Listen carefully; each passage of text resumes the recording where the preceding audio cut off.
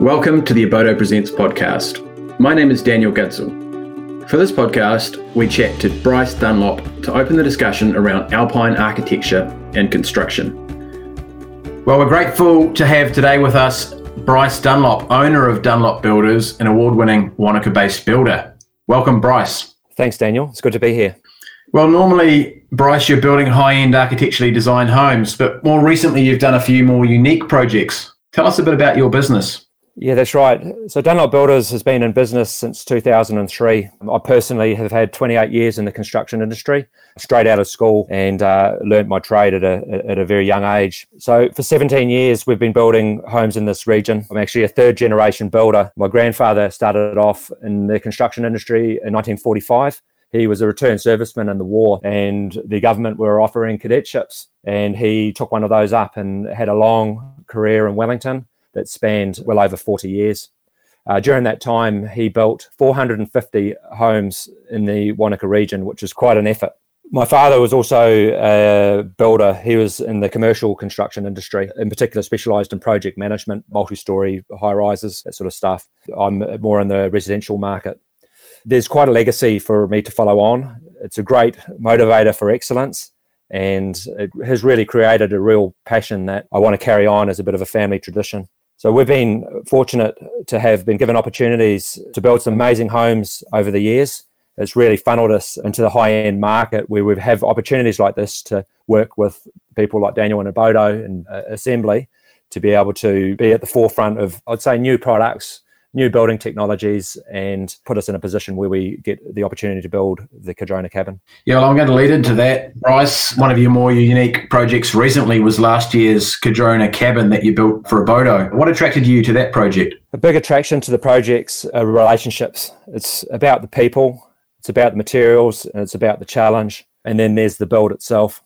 So we've worked with Justin and Louise at Assembly prior, and when they rang us about this project, we knew that it was going to be something good. So we got on board at an early stage. We had a collaborated approach around the build methodology and also the building efficiency, which contributed at an early stage to be able to manage the cost and meet budgets. So during this stage, we met Daniel, and it gave us a really good understanding to be able to learn a little bit about the story behind Abodo, and also to tap into your knowledge about the Abodo timber and what its capabilities are and how it performs, and in particular how it performed or ultimately ended up performing in this environment. For those that haven't seen the Cardrona cabinet, but it is quite an intricate build. What were the challenges that you came across when you were building it? Cardrona is quite a harsh environment. It's 400 or 500 metres above sea level. It creates some pretty harsh weather conditions. The weather is a pretty big factor in the build, and it's something that we had to mitigate early on and come up with a bit of a plan around that, which we did with basically tenting the whole build, and that protected not only us from the weather, but it also protected the materials from the weather as well, which was quite important in this case, considering that all of the timber that we were using, or the Abodo timber that we were using, we didn't want to have any exposure to the weather, and the tent allowed us to be able to do that in a good, safe and within good conditions. Essentially, the structure of the build, which was all exposed timber, was visual right from the start. We look at it as building the cabin inside out. So the frames, which were all exposed, basically the first thing that you are greeted with when you enter the building, they were the first things that were stood on the build. So there had to be a lot of care and protection put in place early on, just to make sure that that product withheld the remainder of the construction during the build.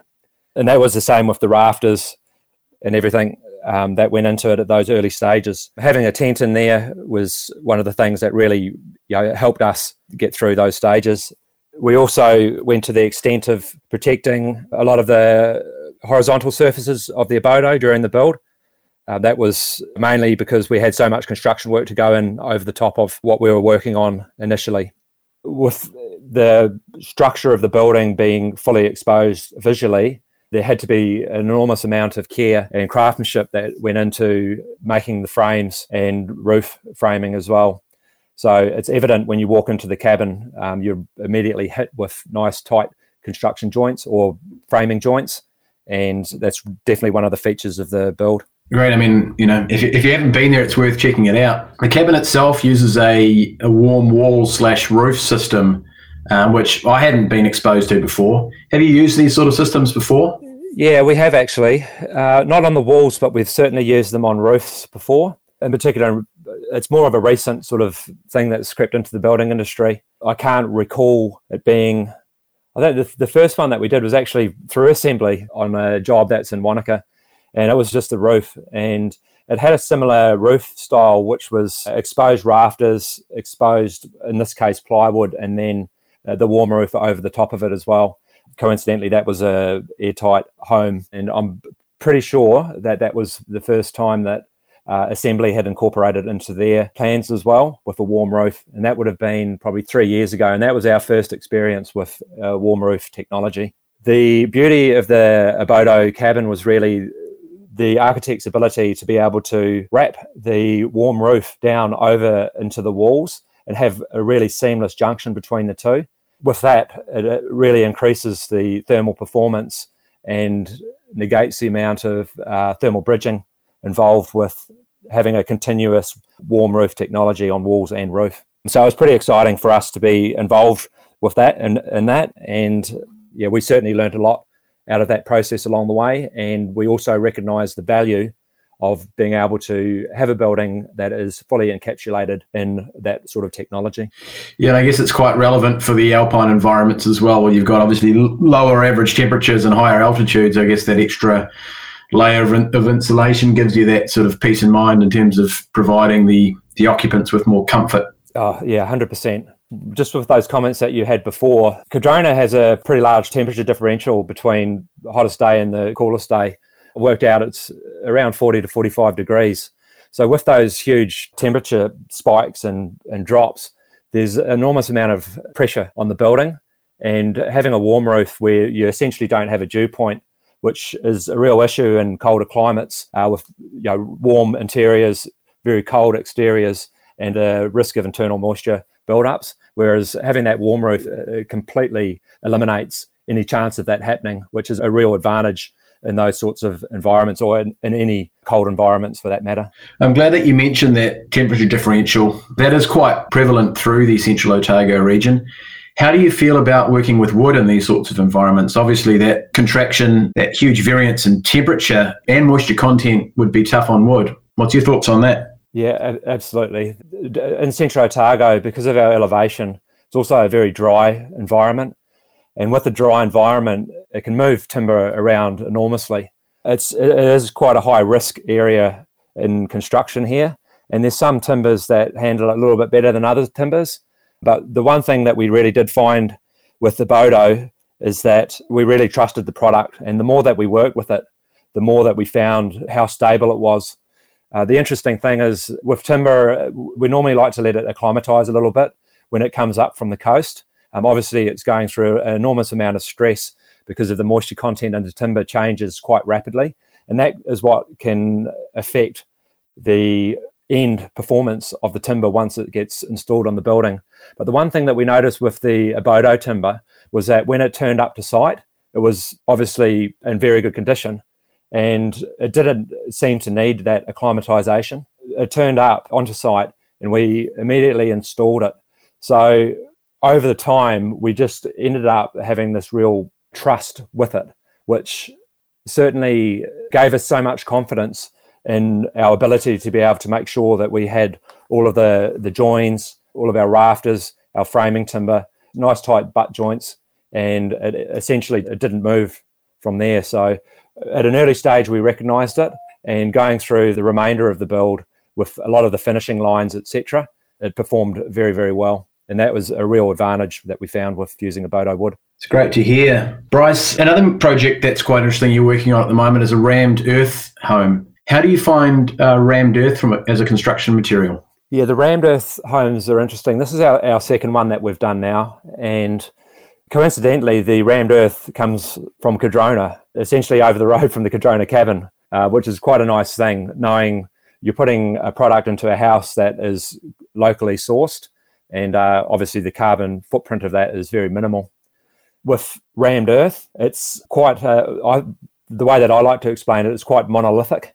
The walls are between 400 and 500 mil thick and quite vertical.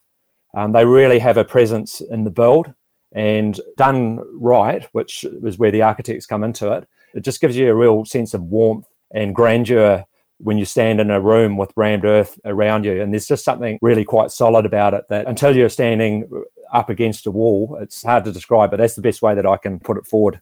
So tell us a bit about the process of the rammed earth. So the earth gets excavated basically straight out of the ground. It doesn't. You don't need to dig down for it. It's just a layer of clayey, alluvial sort of materials mixed in with it. That gets trucked down, in this case, to Wanaka, where it's put through a 19mm sieve, and then it gets dropped off directly to site. So when it turns up on site, the slab's already down, and we have a small plinth that is made out of concrete that basically is the outline of the rammed earth walls. The material turns up. We contract the rammed earth work out. There's a guy in town called Jimmy Cotter who's got down to earth building, which he specialises in rammed earth construction. He's been doing it for 20 plus years, so he's got a lot of experience in that.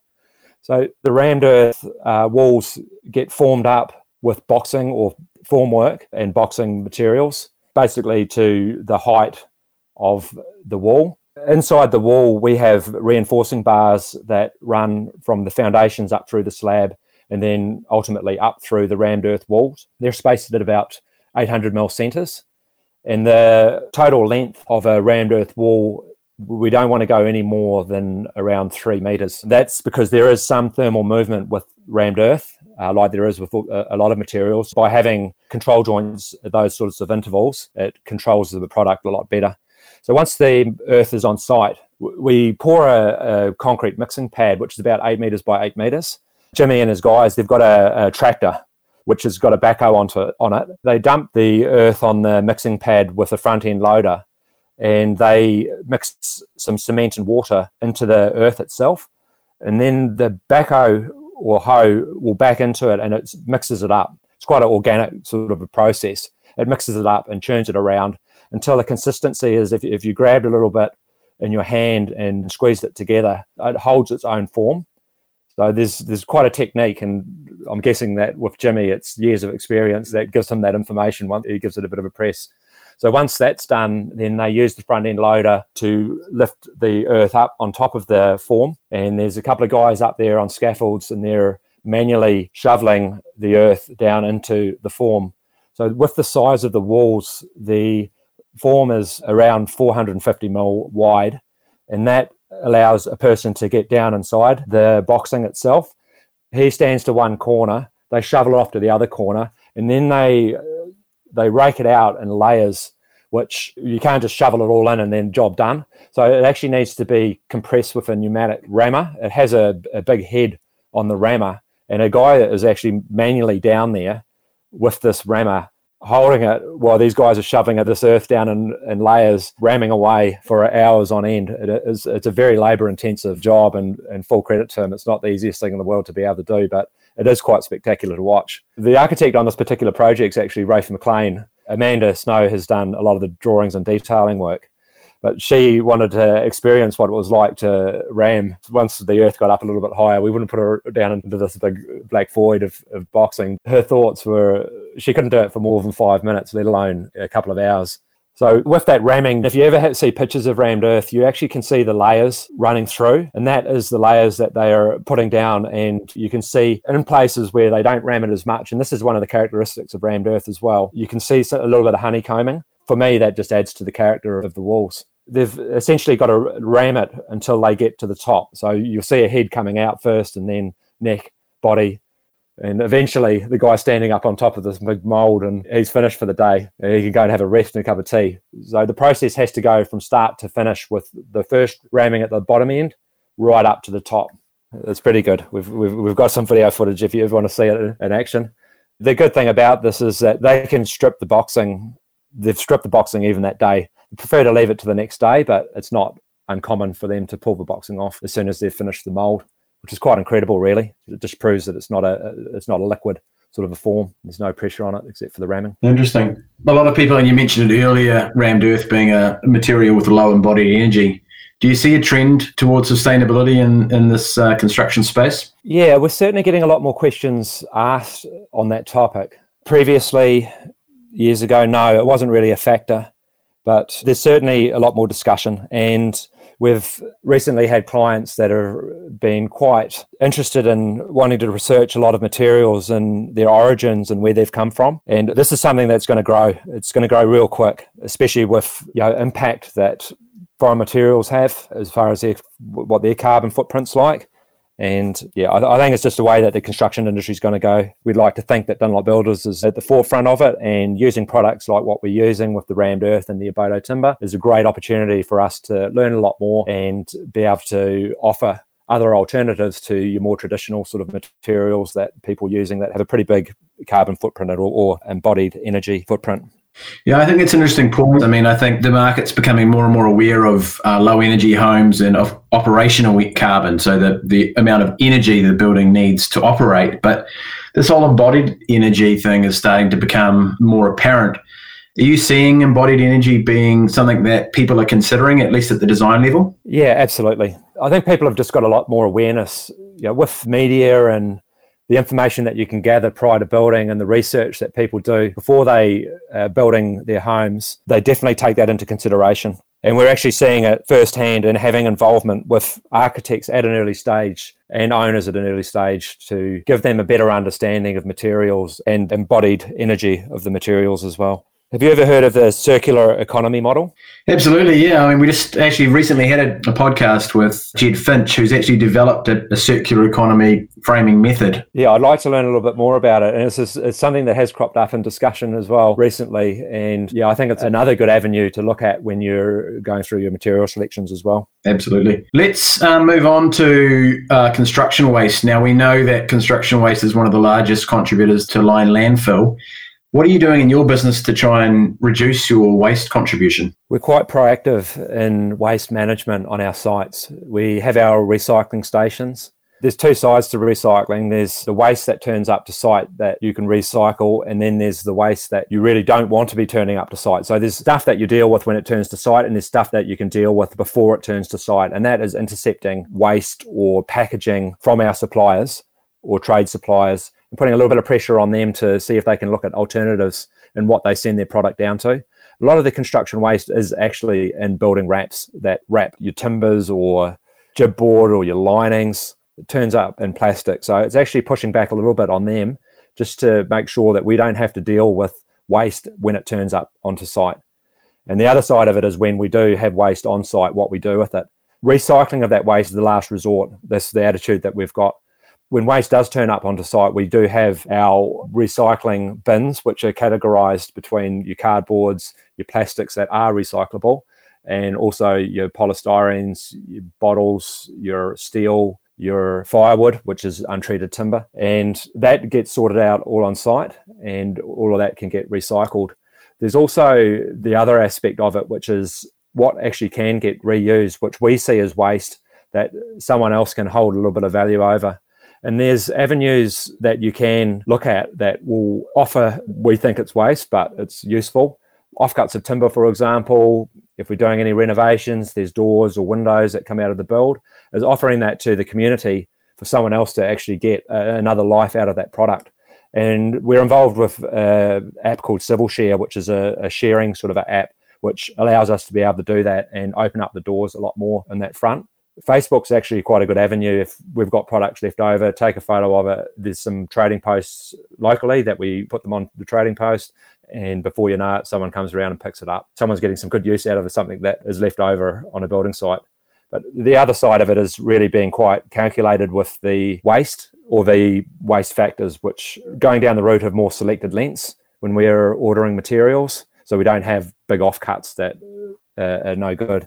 There's a whole raft of things that we're putting into practice as a company to try and make waste better on sites. And from what we've seen, we like to see ourselves as leaders in the industry, and not only with new products and technology, but also with waste management and recycling and getting some second uses out of materials that we don't use on a building site. That's great, Bryce. I mean, I think making some, especially recovered materials, making them available to the community is a fantastic initiative. That's great. Bryce, it's been great having you on board. How can people get a hold of you or see what you do? What's the best way for them to connect with you? They can look on our website, and there's a whole raft of information and stuff about us on there. It's dunlopbuilders.co.nz. Great. Well, thank you again, Bryce, and let's keep in touch. Yeah, thanks very much. Thanks for having us. Thanks for listening to this podcast, brought to you as part of the Abodo Presents series.